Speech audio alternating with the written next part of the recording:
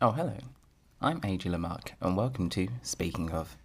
This season's topic is love, and comedian, writer, and arguably one of Canberra's most beloved residents, Chris Ryan, takes us on a trip down memory lane. Feral cats complimentary, of course. Enjoy, and don't forget to like, share, and subscribe, and follow little old me on social media at AJ Lamarck. I've been wrong about love many times, for ages. I used to think love was something that made you feel good, like a bag of salt and vinegar chips that you could consume and discard quickly, offering very little nutritional and lasting value, certainly with no consideration for how the chips felt. When I was 4, I thought I loved a mangy cat that my parents tolerated enough to let me keep, but not enough to have it desexed. I named the cat Pussy, and it kept having kittens and trying to kill them. I know now how disturbing that sounds, but at the time, my family acted like it was perfectly normal for me to just carry around a litter of kittens in a metal bowl and force them to have tea parties with me in my treehouse.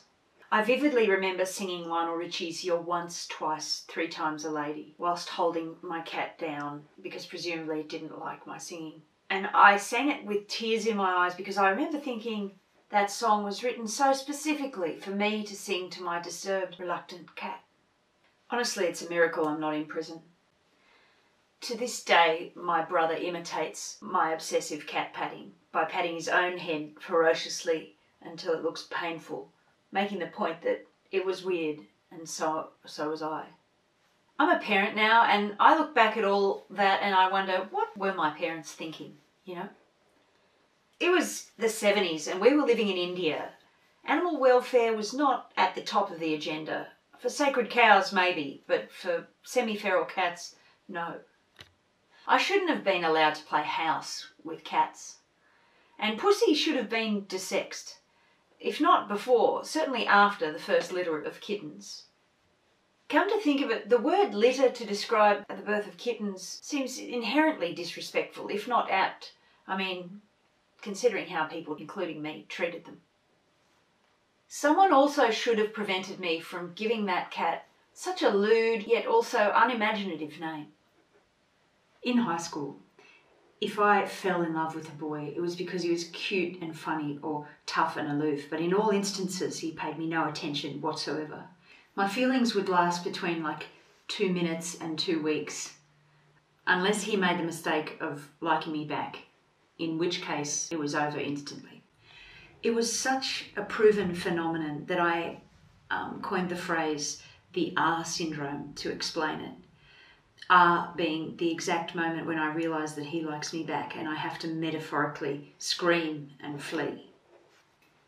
For me, love from the age of 14 to 22 was really just attraction built on the foundation of being completely ignored. Never in a million years did I think that when I met the father of my children, he'd be wearing wraparound reflective sunglasses. I had to interview him as a journalist at a community newspaper. He was designing a cycleway, and when I had to take his photo, I said, I'm going to have to get you to take off those sunglasses. And he did. I ran into him at a party the following weekend and he didn't remember who I was, which was infuriating, but also kind of hot. He later told me that he thought I was the wife of a local doctor because in the small town of about 3,000 people, I had a decent haircut and clean jeans. He would go on to become the singularly most infuriating and challenging person I've ever met.